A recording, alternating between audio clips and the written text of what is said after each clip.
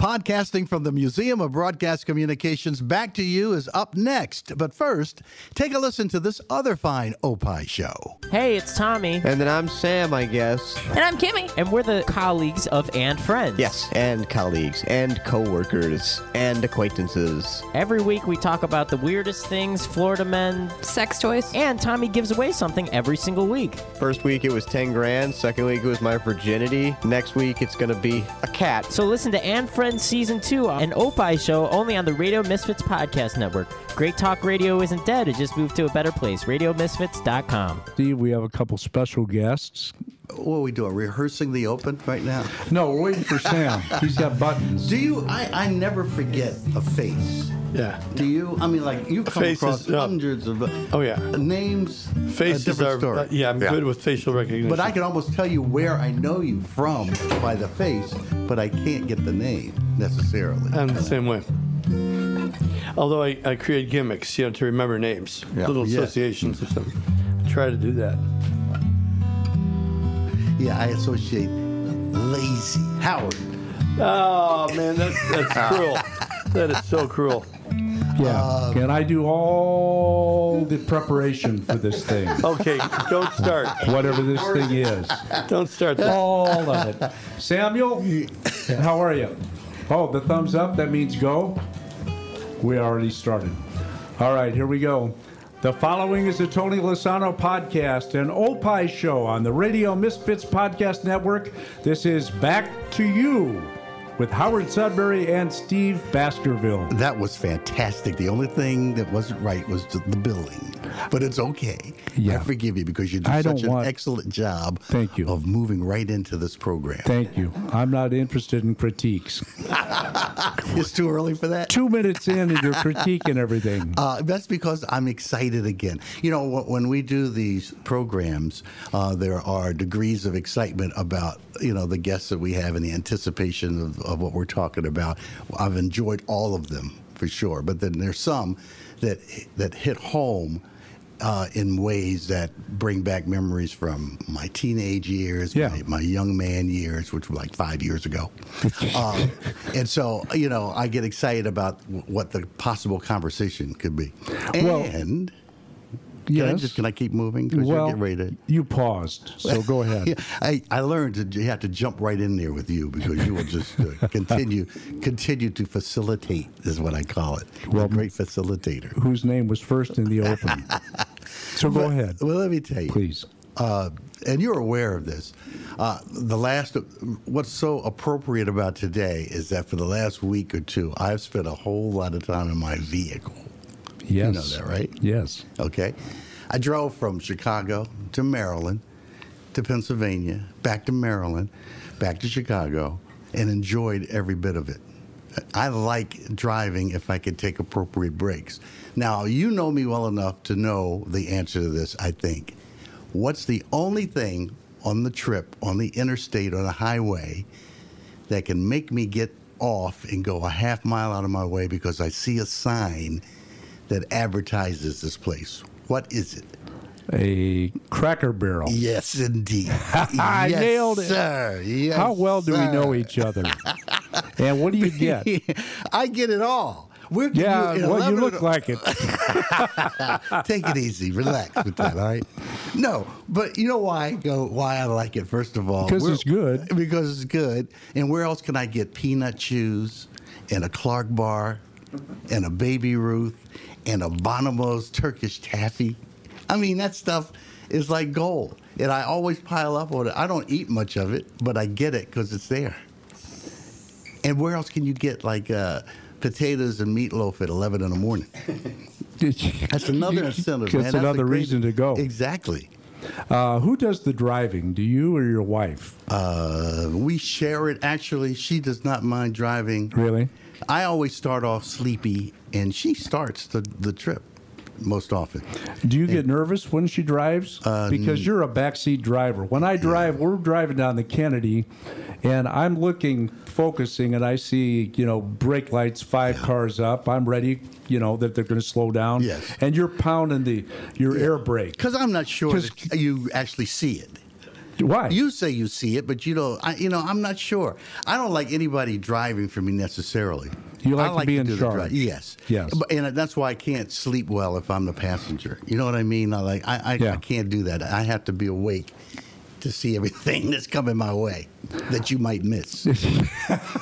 I haven't missed it yet. Well, yes. You mentioned driving by vehicle, which leads us into our guest today. And I just want to tell real quickly, when I was a teenager back in 1970, and I listened to the Big 89 WLS radio here in Chicago and heard the top 40 hits and the same songs over and over and over again. And I heard this song, Vehicle, that I absolutely loved, that I know, every word to it to this day. And I never dreamt that as a kid, sitting in my bedroom, listening to my records and to the radio, that I would have on the guests of the gentleman that wrote it, that performed it. Yes. That it's still alive today. Yeah. I mean, that's why I told you I was excited about it myself. It blows my mind.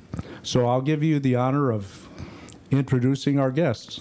Well, from the fantastic group, the Ides of March, we have Mr. Jim Peterick and Mr. Bob Berglund. Hey. How you doing, guys? All right. They are. And thank you for having us. Thank you for having us here, guys. Now, can I just say, we both are going to be battling for our own point of view for you guys because we're excited about this. Let me just, can I throw in my vehicle story? Please. Sure. But, I mean, other than travel, when I was 19 years old, and vehicle came out. Now, look, when I was 19, I got my first car. It was a Volkswagen. It was a used Volkswagen Beetle with a moonroof. Cool. And I was wondering, it was a 68 Beetle, and I was wondering, how am I going to scrape up the $800 for it? Because that's how much it cost. I can still remember the price. It is not cool when you got to take your girlfriend to the movies and you take the subway, then the L, and then the bus. I don't care how cool you are. It's just not a cool experience. Right. You got to have a car. And when I got my car, that allowed me to take her anywhere she wanted to go. And that song hit it on the head because not only did I have my own vehicle, I could go anywhere with my date. And it just opened up the world. So love it. It hits home. Love it. Well, same for me. I had a '64 Valiant. That was my vehicle. Yeah. And of course, the story behind Vehicle is pretty incredible. I had met this girl in line to see the Turtles back in '68. We were standing in line, and she was there with a bunch of girls, friends, and I went stag because I was too shy, believe it or not, at that time, to ask anybody, Uh-huh. And I see this one girl. She was a knockout. Orange culottes, knee socks, saddle shoes. Unbelievable. Cute hair, I was kind of trying to look down her blouse a little bit, as we all do. And I'm thinking, this girl's way out of my league, man. She'll never talk to me. Just then, this girl turns around and says, "Aren't you Peterick?" I go, "Yeah." She said, "Oh, I just saw your band, the Ides of March, last week. You guys were great." And I go to myself, there is a God. And he is in the house today. We ended up talking to each other. We ended up sitting together, watching the Turtles play Happy Together, basically falling in love at first sight. Huh. And we dated for about 6 months, and then she decided to drop me. And I was just inconsolable. You can ask Bob. We were on the road. All we did was play the blues. We played the blues. My baby, don't let me. And the crowds are walking. Anyway, and then this same girl starts calling me again. And she said, Jim, it's not a date, but you got that cool car. Will you take me to modeling school? Nice. And I go, well, at least I can be sitting next to her, right? Maybe I'll get a kiss or something or whatever. So I take her to modeling school. She comes out, take her home, shakes my hand. Thanks, Jim. Bye. Happens again. And suddenly I'm kind of feeling used, Yeah. And I said to myself, all I am is her vehicle. All I had was a limo service, man. And the light bulb popped on top of my head, and I showed it to Bob and all the odds. We went to rehearsal. I heard this riff in my head. Ba-da-ba-ba-da. You know, it was like a call to arms, you know. Yes. Went into CBS Studios right here on Fairbanks when it was still a studio. We caught lightning in a bottle one day in late where it's recorded. '69. Where was it? That's where it was recorded. That's where it was recorded, yeah. And in 2 takes, we cut the song. You did. And it became the fastest breaking song in Warner Brothers history. Number 1 in 5 weeks' time. All the chains picked it up. Suddenly we're on the road with Led Zeppelin, Janis Joplin, Grateful Dead. Who else? Oh my gosh, everybody. I mean, Jimi Hendrix. Jimi Hendrix, Allman Brothers. Open for Bob Hope a couple times. Did you? Yeah, Thanks for the memory. And, And how old are you now? As this is 19, going still on? 19. This is still 19, 19. still 20, yeah. 19. Guess who starts calling me again? Yes. Little Miss Cool sure. Eyes. Yep. And she said, Jim, you know, maybe I was a little hasty. Maybe we should try this again, you know. And I let her hang on that phone for 3 seconds. And I said, sure. And man, we started dating again. Soon we started making marriage plans. 47 years later, that girl is still my wife. Oh, that's a fantastic. and I'm wonderful still story. her vehicle, baby. That's great. And, you know, she created this song. I mean, she didn't write it, but she inspired it. Sure. So I always think of her when we sing this song. So you said that you had the song and you showed it to Bob, and then you went and recorded it. Right. So before you showed it to Bob, you had what? Sat down and written the lyrics, the Pretty entire much. lyrics. Pretty much. And how did you write them? You just write them on a legal pad, Yeah, longhand? an illegal pad, actually. It was pretty dirty when you think about it. Well, the original line of the song was, I got a set of wheels, pretty baby, won't you hop inside? My kind of bush league, you know. Well, I'm sitting with my stoner partner in senior year chemistry class, and he always came to class baked, just totally baked. Bill Greiner was his name. I hope he's still around. Anyway, and he showed me this pamphlet that they were distributing around the school, anti-drug pamphlet. It had this little cartoon of the friendly stranger, you know, with the black sedan, you know. Yeah. And I really dug that. So instead of the old line, it said, I'm a friendly stranger in the black sedan. Won't you hop inside my car?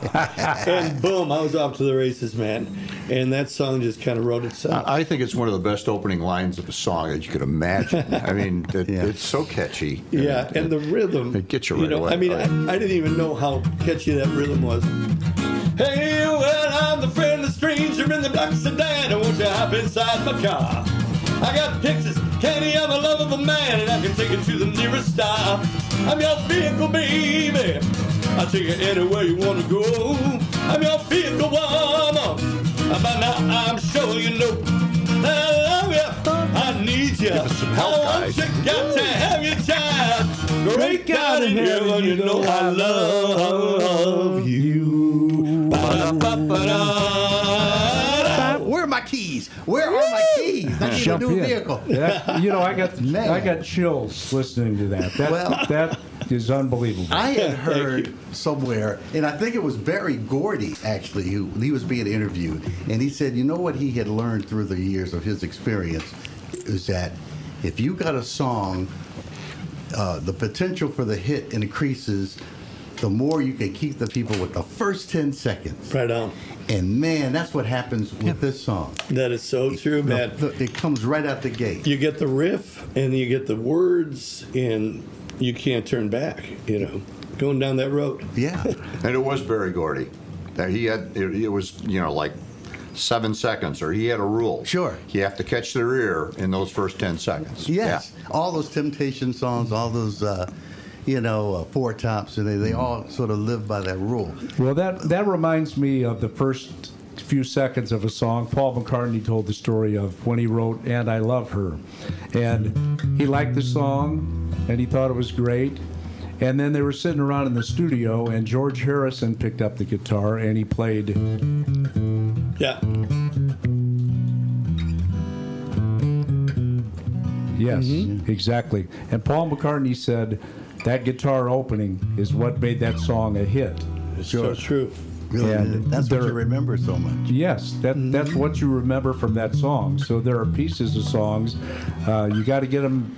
You got to get them early, but I mean, anywhere in the song, something has to be memorable.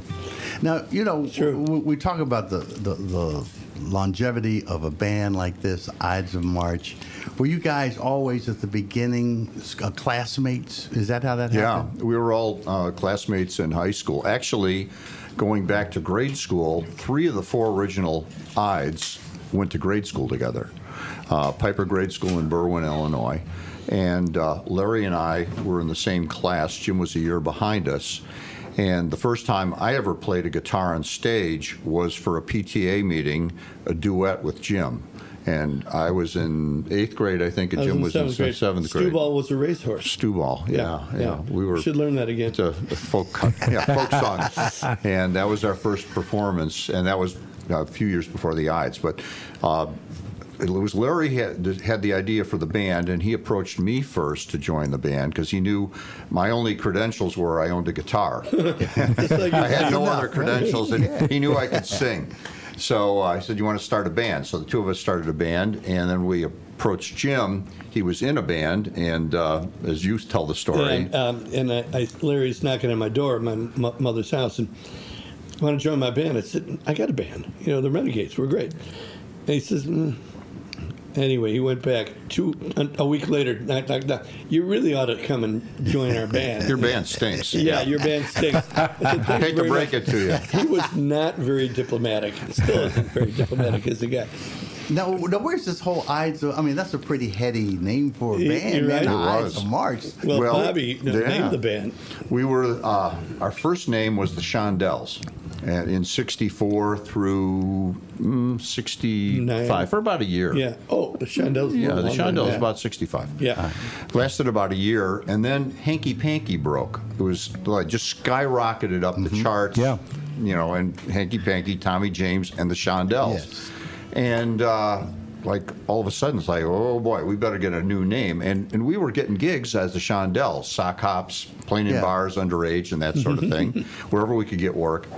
So we needed a new name real quick, and we had management at that point, and we had just cut our first record, and You Wouldn't Listen was our first real single and our breakout. So all of a sudden we needed a new name, and our manager said, okay, this is when Batman's on TV. Oh, yeah. So for about a month, we were Batman and the Boy Wonders.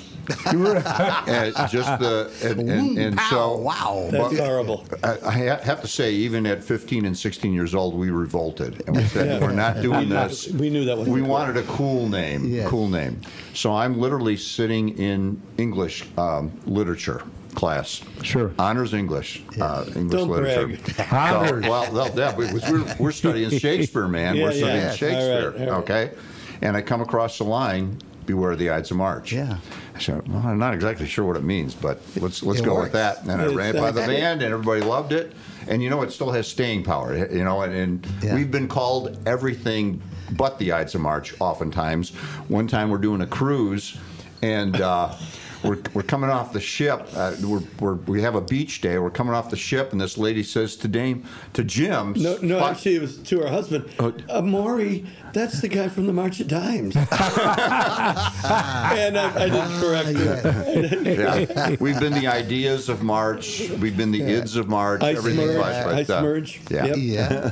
Well, we started to wait till March 15th to do this interview, but we're not no, to the no. Ides We'll of come March, back. you We'll know. come back. We love this show. You know what I think is cool is that you're Chicago guys. You were then, and you still are, and you haven't changed. Yeah. Yeah. It's well, very true. We love this town. And, of course, when I was a member of Survivor, well, the whole band, even the Ides, we spent a lot of time in L.A. and Nashville and Sure. all around the country, Sure. but we never felt at home like we feel in Chicago. And with Survivor, I made albums for months in L.A.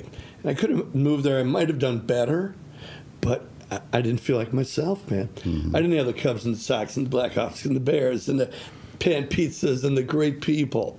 I didn't feel like me. Yeah. Did you, when you moved on, you were in Survivor, you wrote songs for 38 Special.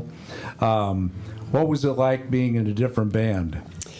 Not like the Ides of March. I was unprepared how different bands can be. Ides of March was a family. We still are a family. 55 years later. Even when I was with Survivor, we always went every year playing a gig. That's how we can claim to be together for 55 years. But Survivor was a great band, but it wasn't a family.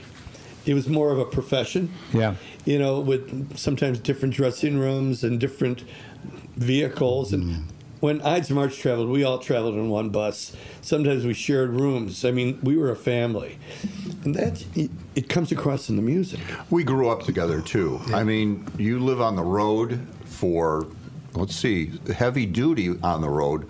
When Vehicle hit through 70 to 73, we were working constantly. We were road dogs. And you spend enough time together, you have your fights, you have your disagreements, both musically, professionally, and personally, living together with people. My God, I said it's much harder than a marriage, because in a marriage you have to get along with one person. Yeah. In a band, in our case, we've got 8 guys. Well, that's difficult. That's the reason why I'm so glad that we don't have to take this podcast on the road, because I can't imagine dealing with Howard, sharing a room. Yeah. Oh my God! Oh my God! Yeah, stop right there. It's hard enough to share a studio. Oh my God! You guys are frickin' frack. But yeah, I mean, we learned to live with each other. I was a slob in the rooms, and the guys knew it. And they, come on, pick up your towels, you slob. But anyway, I learned a little bit. But now, do I have it correct that there really is a deeper sort of meaning behind the name Survivor? Yeah, it works on a few levels. One, my solo album in '76 was "Don't Fight the Feeling," and the first line of the liner notes was "Jim Peterick is a survivor," and they meant a survivor of the rock wars. At 25, I was already a veteran because of the Ides of March. But beyond that, I was supposed to be on the plane that Bill Chase and his whole horn band went down and all fatally crashed. And that was a tragedy. I was working with Bill at the time. He was the band that, get it on in the morning now, boom, dee, dee, dee, dee. You remember the song? Cool. And we were doing shows together, and I was doing showcases with them. I wasn't a member, but I had written and sang 2 songs on their latest album. And I was supposed to be on that plane.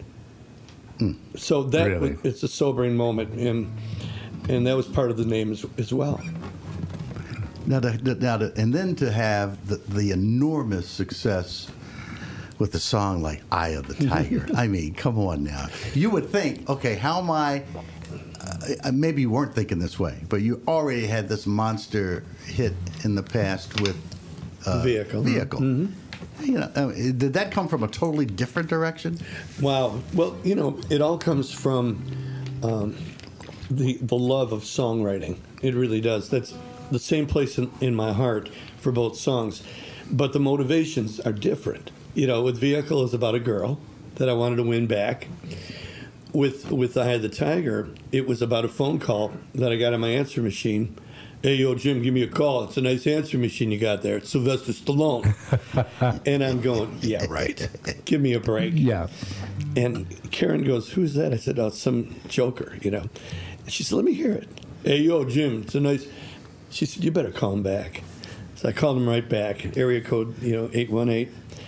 And I said, is this really Sylvester Stallone? This is Jim Peterick. He goes, hey, Jimbo, call me Sly. Said, are you kidding me? Guy from Berwyn, calling my hero. Okay, yes. How you doing, Sly? And he goes, I like your band Survivor. Tony Scotti, your label president, played me a song by you guys. I want that sound for my new record. And it's going to be called Rocky 3, and I don't want to use Gonna Fly now. That's a nice song, but I want something for the kids, something with a pulse. Can you help me out? And I go, man, Sly, I've been waiting for this moment all my effing life. And he said, I want you to write an anthem that's going to outlive me, outlive you, and inspire people. Can you do it? And I go, no problem. Yeah, no problem. Yeah, easy task. Easy peasy, as you would say. Yeah. He sent us a rough cut of the movie, and I called up Frankie Sullivan, a guitar player in Survivor, because he was a good guy to collaborate with. And we watched the first 3 minutes of the movie, and you see Mr. T rising up and get really fierce and mean. And Stallone is kind of getting lazy, doing MasterCard commercials, you know. And the dichotomy of the energy, you know. And the punches are being thrown. And I had my guitar around my neck, and I started going just like that, you know. And I was trying to coordinate the riffs with the punches, and I just went.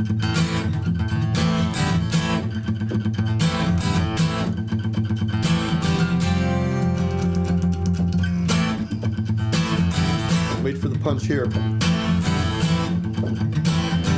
That screws up all the drummers. You know? So, man, we had like 30 seconds of the coolest stuff that you ever want to hear, but we didn't know what to do with it. So I called up Stallone this time and said, hey, Sly, you got to send us the whole movie. We can't do it in the 3 minute collage, you know? Oh, I can't do it, man. You know, the movie. I said, you got to send us the whole movie. Next day, FedEx arrives. We re-rent the Betamax Pro, set it up on the kitchen table just like the day before. And that's when we got the whole story. That's when we heard Mickey, you know, going, Rocky, you loosen the eye of the tiger. Ha-ha. Got it. There you go. There it was, Yes. right there. And that's when the whole storyline came together. And as I was jogging around LaGrange, Illinois, I was writing the lyric, you know, rising up back on the street, did my time, took my chances. Went the distance, now I'm back on my feet, just a man in his will to survive. So many times it happens so fast, you trade your passion for glory. Don't lose your grip on the dreams of the past, you must fight just to keep them alive. It's the eye of the tiger, it's the thrill of the fight, rising up to the challenge of our rival. And the last known survivor starts to pray in the night, and he's watching us all with the eye of the tiger. And we sent him the song, and he flipped out. He flipped out. He said, you guys really did it. And you know what?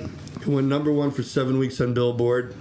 And suddenly we're on the red carpet in Hollywood, watching the premiere, and the people going nuts. You know, but what I didn't expect is that in the year 2020, that song is still around.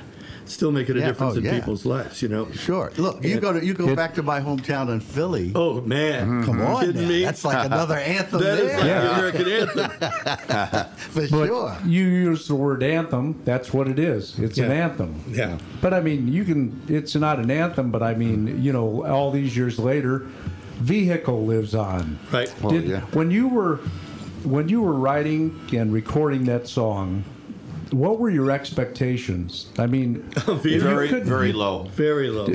I mean, you couldn't have dreamt that all these years later you'd be We had performing it and people would love it, and people, you know, our age Yeah. would know every word. And It's an accurate It just- commercials. It's you know. yes. It's still being Movies. used. Yeah, it's in an accurate commercial right now. The movie Dolomite's coming out. It's in Yes. the trailer. Eddie Murphy. Eddie Murphy. Yeah. Yes. So, you know, we're so blessed. But when you're 19 years old, actually, we had 4 songs that we recorded in our demo at that CBS studio. yeah. And Vehicle was the 4th. It was the 4th choice for us. Yeah. It wasn't #1, 2, or 3. No, is that It was because the you had your doubts about it? Yeah. Oh, absolutely. We thought it was a great dance song, but not a single. And when we played it Who knew? live, Yeah. it got a great reaction. But we thought, it's just a great live song. It's not going to come across on record. Little did we know. And then when we got the contract, I mean, Warner Brothers said, that's the hit. We took it to WLS, Art Roberts, and we played it for him, our manager and us. And he goes, I'll tell you what, if you add the answers to Love You, Need You, I'll play it. Went back into Columbia Studios. We're out of tracks. We had to wild track it onto another 2-track. And we went out and go, love you, need you. Brought it back to Art. He put it right on the air. Let me ask you about the brass. I mean, you had Chicago come along at that time.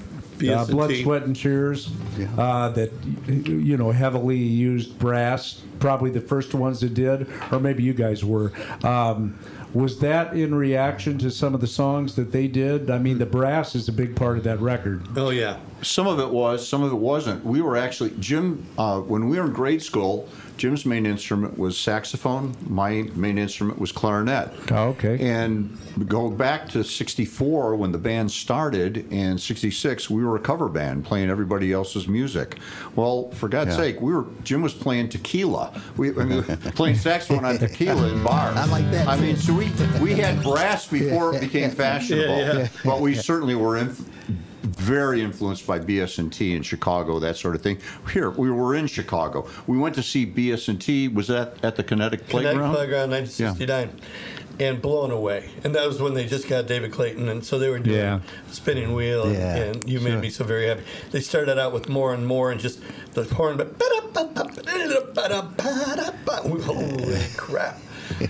Vehicle was already written by that Vehicle point. was written. It was. Yeah.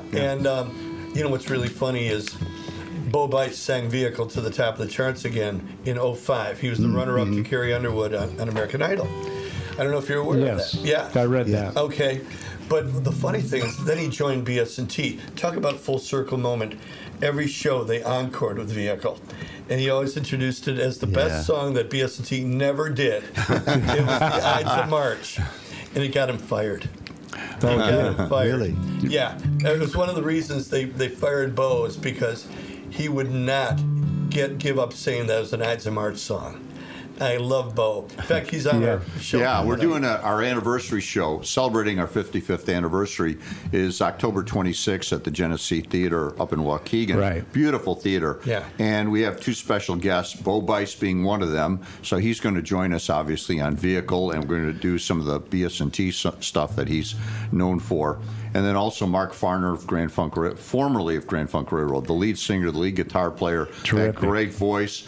Yeah, so we're going to be backing Mark up, too. We've worked with Mark a few times, including one of the cruises we've done. Oh, yeah. And then a couple concerts we've done in Chicago with Mark. So, great guy. Came on. He's one of the, they're both guest artists on our new album, Play On, for celebrating our 55 years. Yep. First single, Swagger, which I wrote with Mark. He came to Chicago and we recorded it live vocals in the studio, which was really fun. It's our new video where we show people swaggering, whether it's John Wayne or Mick Jagger or so many people. Yeah. I have a little swagger. Or Popeye. By the way, Popeye made the video too. You're not He's on got the video, swagger. Well, you didn't make the cut. You have the stagger. There you go. No, you have the stagger. That's going to be the follow-up song. We were talking before we started recording that Stagger might have some life When to you it. swagger until 3 a.m. and you're too drunken, you stagger. Yes, that's a song. I get the impression that most of the things that you guys write or work on or collaborate on comes from life. I mean, you're not fantasizing about things that don't happen to you.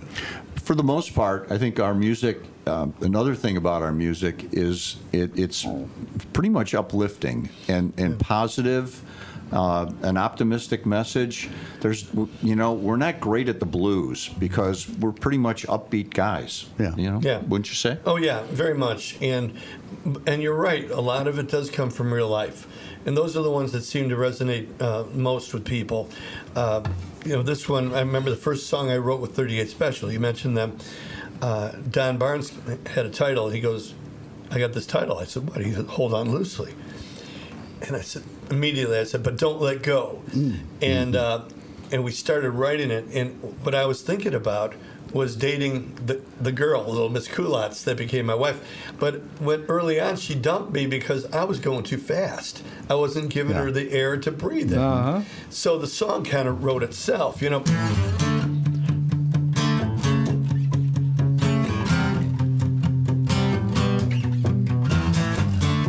You see it all around you, good loving going bad, and usually it's too late when you realize what you had.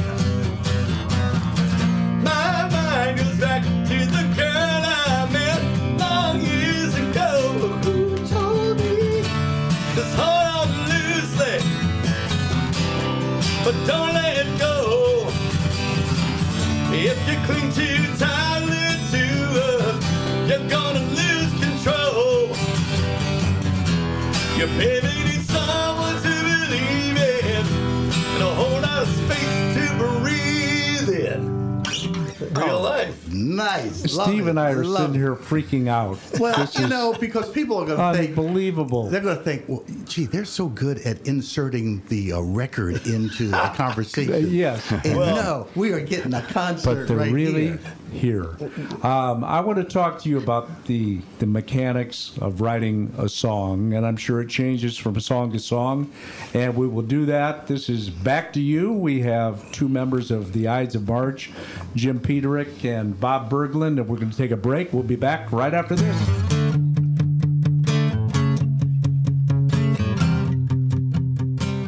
Coming up on the next episode of the Car Guys Report, Informed Automotive, it's time to talk about German sausage. Plus a super cool Aston Martin for sale. I'm Mark Vernon. Join me and Lou Costable for these stories and more on the Car Guys Report, a Tony Lasano podcast, an Opie production on the Radio Misfits Podcast Network. Hey, this is Tony Lasano, and if you like podcasts, well, I'm the guy that you want to meet. Well, maybe, but I have my own called Nude Hippo, the podcast, and I do it with many members of and friends, including Kimmy. Hello! We feature some of the coolest guests, like Ryan Cheverini, Ginger Z, Mr. Skin, Tom Dreesen, and so many more. these are like milestone interviews. They're timeless, so this way you could pick it up at any point. I suggest you start from the beginning. Nude Hippo, the podcast, and Opie Show. Great Talk Radio isn't dead. It just moved to a better place. RadioMisfits.com.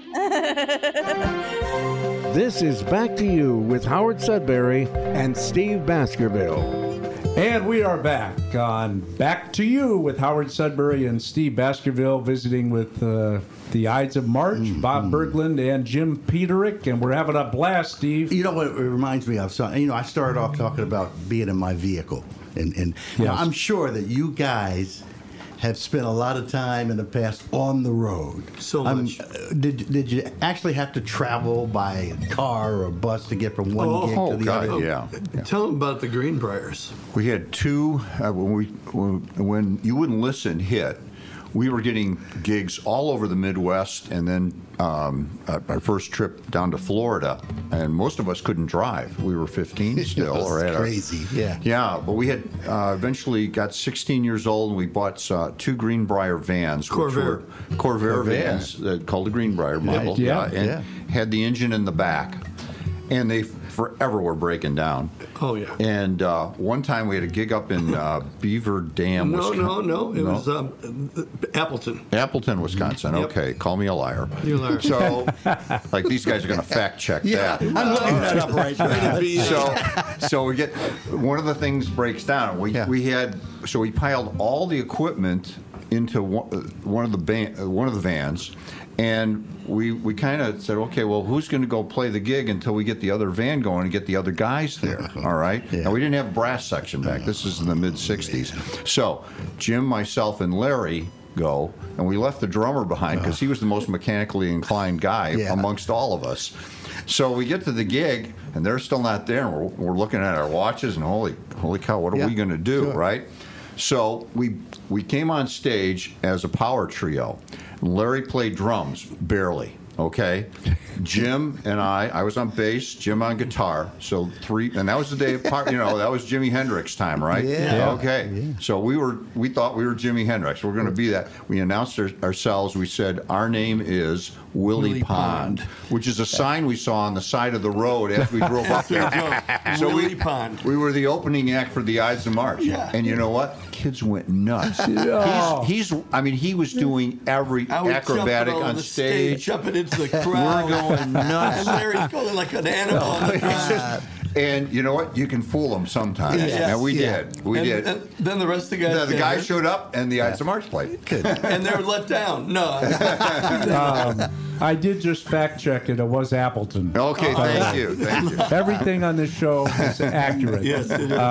I mentioned to you, if you would share with us, and as I said earlier, it changes from song to song. Right. Do you write the lyrics and then start filling in the music, Do you come up with music sometimes and then fill in the lyrics? I mean, does it change every time? It's so liquid. It's different every time.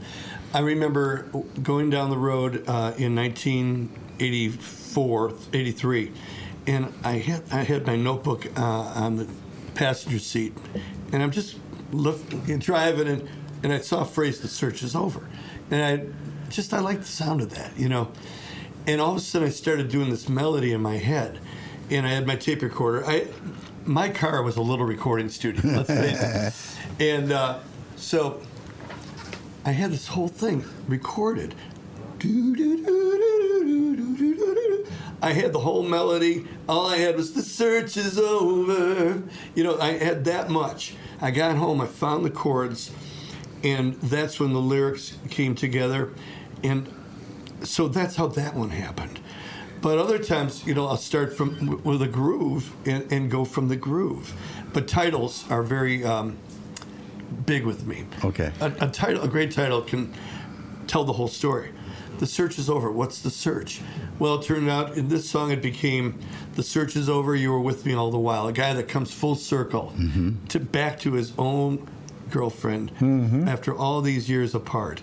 I can't tell you how many weddings that song has been used for.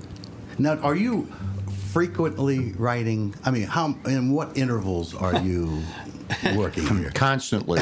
Yeah. He writes while he drives, so you really don't want to be the passenger. No. Like I drove downtown today. Yeah. But that said, knowing Jim almost my entire life, he's not just an inspired musician, but he also is an extremely hard worker. He works very hard at his craft, and you'll be sitting having a cup of coffee or something and having a conversation, and all of a sudden you'll see him writing something down. It was something you said. That's going to be the title of the next song. I mean, you never know. You just never know. That. Well, there he is again, picking up on real life. That's right. Yeah. That's the best stuff. It's a constant process. He'll wake up in the middle of the night. He's got a notepad or talking to his phone and record it. But he cannot. It's to a certain degree. I mean, it's a terrific, but it's also a burden because you can't turn it off. No. Very difficult to turn it off. And you don't want to, probably. Very true. I mean, do you? Sometimes I do. Yeah. And, you know, being in a marriage, it's all about a balance. And if I'm constantly distracted, then I'm letting her down, you know? Sure. So that's a little bit of a discipline. Yeah. When you're either writing or getting ready to record, then Bob plays something on the bass, then that becomes, I mean, it's a collaboration. Oh, for sure. You know, we were playing this this miracle. It started like that, and it ended up being a song on this new album. It's about every day being a miracle. You come to me with that same old song. You say the world has done you wrong. Well, that was me some time ago. I didn't know what I didn't know. The future's up to you. Don't lose yourself, 'cause that someone else will pass you by just burning for the chance. And now as I wake up, everything I did in life, they said it can't be done, so don't think twice. Take your shot, make your mark. What you gonna do with this miracle? You know it's time to get it right. Grab it now while you're young. What you gonna do with this miracle? It's all for you. This miracle called life. Started with a riff. Wow. It still blows my mind every time you pick up those guitars and you start flying. It's the thing that I'm beginning to realize too is that, and maybe I'm wrong about this, but a band has got to have the hard-working side to it. You always, as listeners, think, man, they just lived a life. That is just... That ain't working. That's the That way is- to do it. Yeah. I know. I was thinking the same song. Yep. Chicks for free. But you got all of this work that you put into it. Oh my God! I have a song called "We Play for Free," because we don't get paid for playing. We get paid for all the miles going to the show and setting up the gear and going through the practice. Yeah. We get up on stage. We play for free. That's the fun part of it. So all the work goes ahead of that. That's right. Yeah. And we're serious about the music. Even as kids, when we were on the road in the 60s, we were never party guys, that sort of thing. We took the music very seriously. And very fortunately, never got into drugs or anything like that. A lot of it's that, Berwyn ethic that we grew up with. Now, what was happening at home? Were parents, were brothers or sisters, was everybody's attitude, man, you guys can make a career out of all of this? Or were people thinking, man, this is crazy. When are you going to go out and get a real job? Our parents, the post office is looking for work. As Jim said, a little of both. Our parents and families were just extremely supportive. Before we could drive to gigs, it was our dads that would take us in the station wagon with our equipment in the back, drop us off at the bar, and not hang around. They trusted us, which I think was quite remarkable. And then they'd come back at 2 in the morning and pick us up and take us home.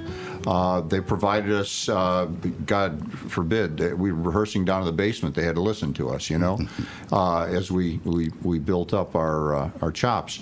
So they were supportive all the way along. And I remember in 1970, I overheard my father, he was doing his taxes. He was doing my taxes, and he had just finished his. And he said, Martha, Bob made more money than I did last year. So they knew it was, I didn't hear that story. Yeah, true story. Wow. I just, so they were like blown away at and very proud of our success, but they were there from the beginning. And but they also emphasized education. That most of us went to college. I've got a master's, an MBA, and passed the CPA exam on my first try. So I was the kid in the back of the van studying. We all were students all the way through that year. I mean, 1970 was that was my junior year of college. So whenever I'm asked for advice, I said, don't pass up the education. Try to do both, and if you can. It was great. Well, that's what people have to appreciate about what you do, not just what they see and hear. They got to realize that, you got to be educated. A guy coming up with Shakespeare lines, to name a group, another guy who's writing, to me, poetry. I mean, I think your writing could stand up on its own. Thank you. Well, I don't know. Bob gives me a lot of credit on stage. There's a song that I wrote with Survivor. It was a big hit. It was called Is This Love? And tell the story of how this came about, the new version. We, every once in a while, Jim and I will do a show together, just the two of us. We call it the Jim Bob Show, and even though we don't play any country western. And we were doing one of those Jim Bob shows in Valparaiso, Indiana. We're down in the dressing room, and Jim's warming up. And he's playing this song that I really hadn't heard him play. Now, when we're doing two-man show, he's playing an acoustic guitar like he is now. And it's up. This hit is up tempo. And I said, hey, I've never heard you sing those lyrics like that. I said, why don't you slow it down so everybody can really hear the lyrics? So why don't you just do a little bit of it right now? Just do a little bit. And I said, really? He goes, try it. Yeah. And it brought the house down. Because people were listening to the lyrics. They weren't distracted by bells and whistles, Yeah. Anyways, so it's like the moment was like this. I've heard talk of blind devotion, lovers through thick and thin, lives touched with real emotion, faithful to the bitter end. Now I must admit that the story's attractive. I've lost in so many love affairs. I've seen all the pain that the morning can bring. Now look me straight in the eye, 'cause tonight is the night. We've got to ask each other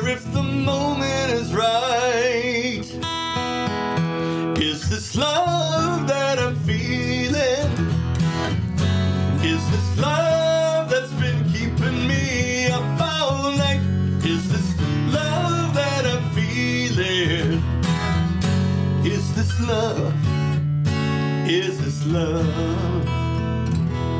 You know, so it becomes something Beautiful. else. It's beautiful. It really is. Now, yeah, do that twice the speed, and you've got to hit record. I got that I'm feeling. Is this love that's been keeping me up all night? So that was. But that goes back to what you're saying about the lyrics. Yeah. And he is a poet. I mean, he doesn't know it, but he's a poet. Hey, what was it like to be off stage and watch and listen to the magic of Jimi Hendrix?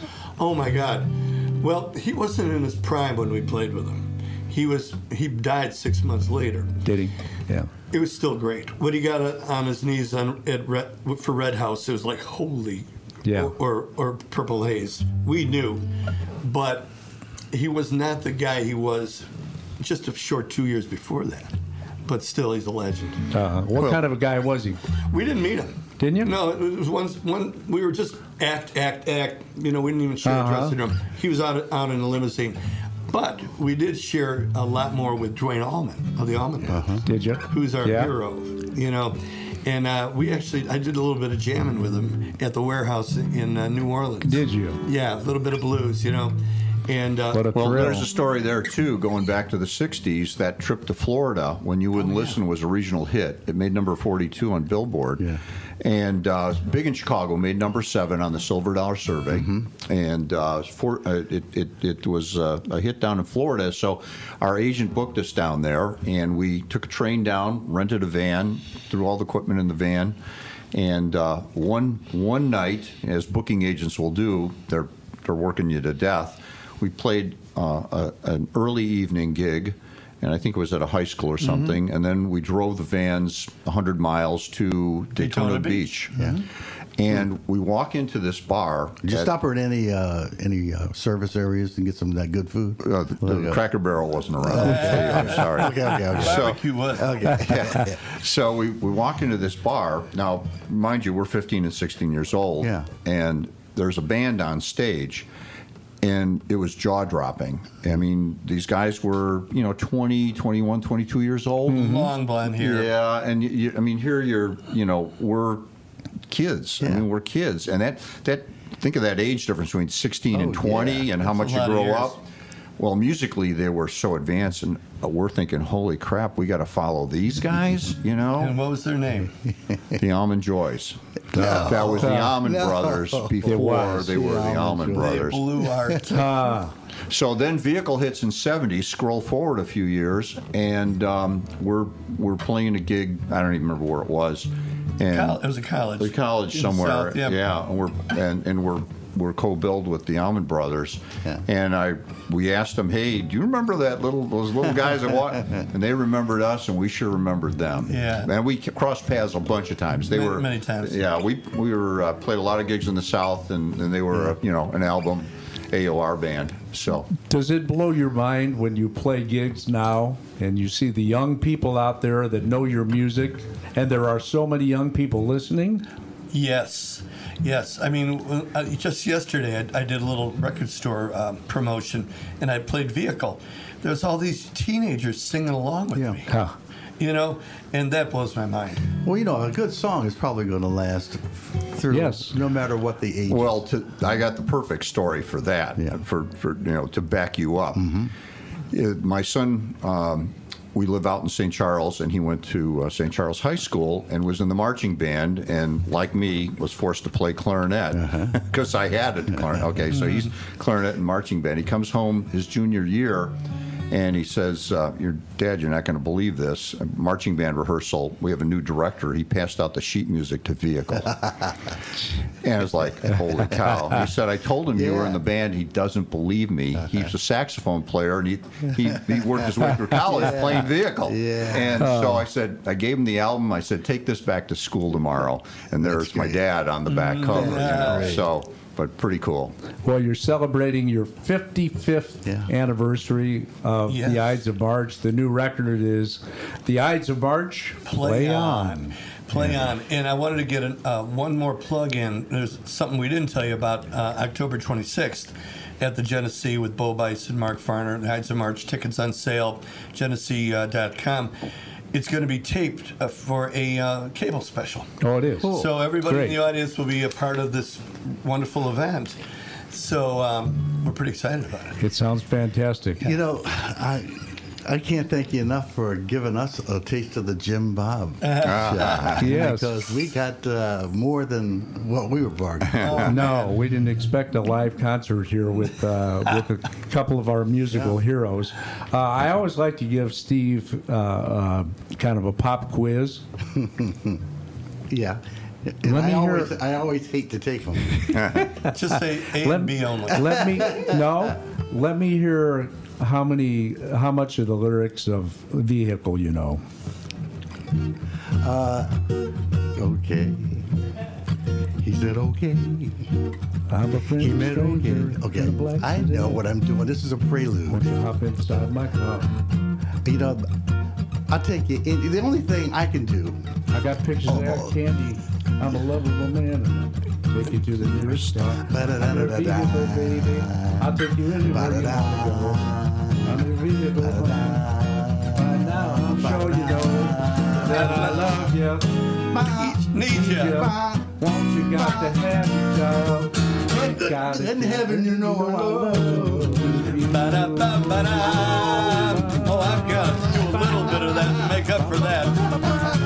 Second verse. Well, if you want to be a movie star, I'll take you to Hollywood.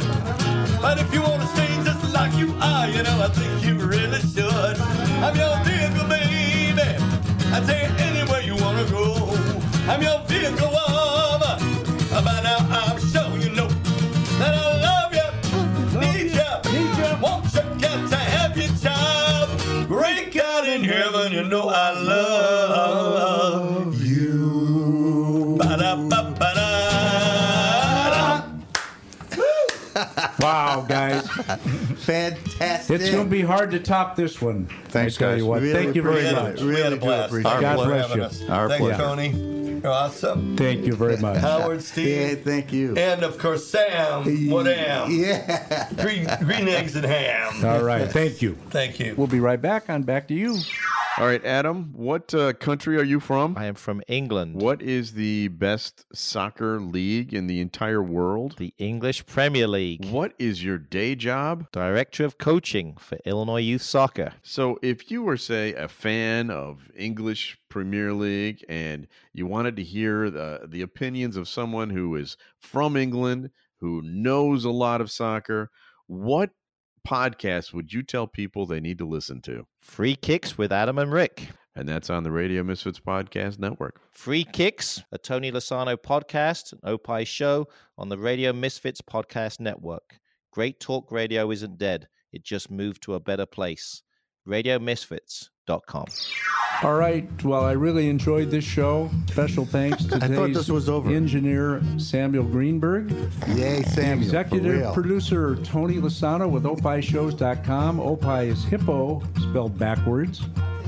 opishows.com. Distributed by Ed Silha with Radio end of every Misfits. show. Great talk radio isn't dead. It just moved to a better place. RadioMisfits.com. That should do it. So long, everybody. See ya. Thank you. Goodbye. That I love you, need you, want you, got to have your job. Great God in heaven, you know I love you. Ba-da-ba-ba-da. The proceeding was a presentation of Opie Productions. Find our other great shows wherever you find podcasts, including opishows.com. Thank you. This has been a presentation of Opie Productions. Tony, can you shut up? Lasano and Friends. I do this podcast. Really? Yeah, you should listen to it. What's it called? Lasano and Friends. Lasano and Friends or Lasano and Friends? No, it's Lasano. It's totally different. Oh, crap. Oh, man. It'd be nice if Tony were actually here today for this promo we're doing. No, I think a promo stands on its own better when the star of the show is not in it whatsoever. Wow. Are we friends with each other or just Tony? I'm friends on Facebook. Yeah, we're friends on Facebook. Quite. Well, yeah. Lasano and Friends. Great talk radio isn't dead. it just moved to a better place. So is this really a promo? How long are we going? RadioMisfits.com.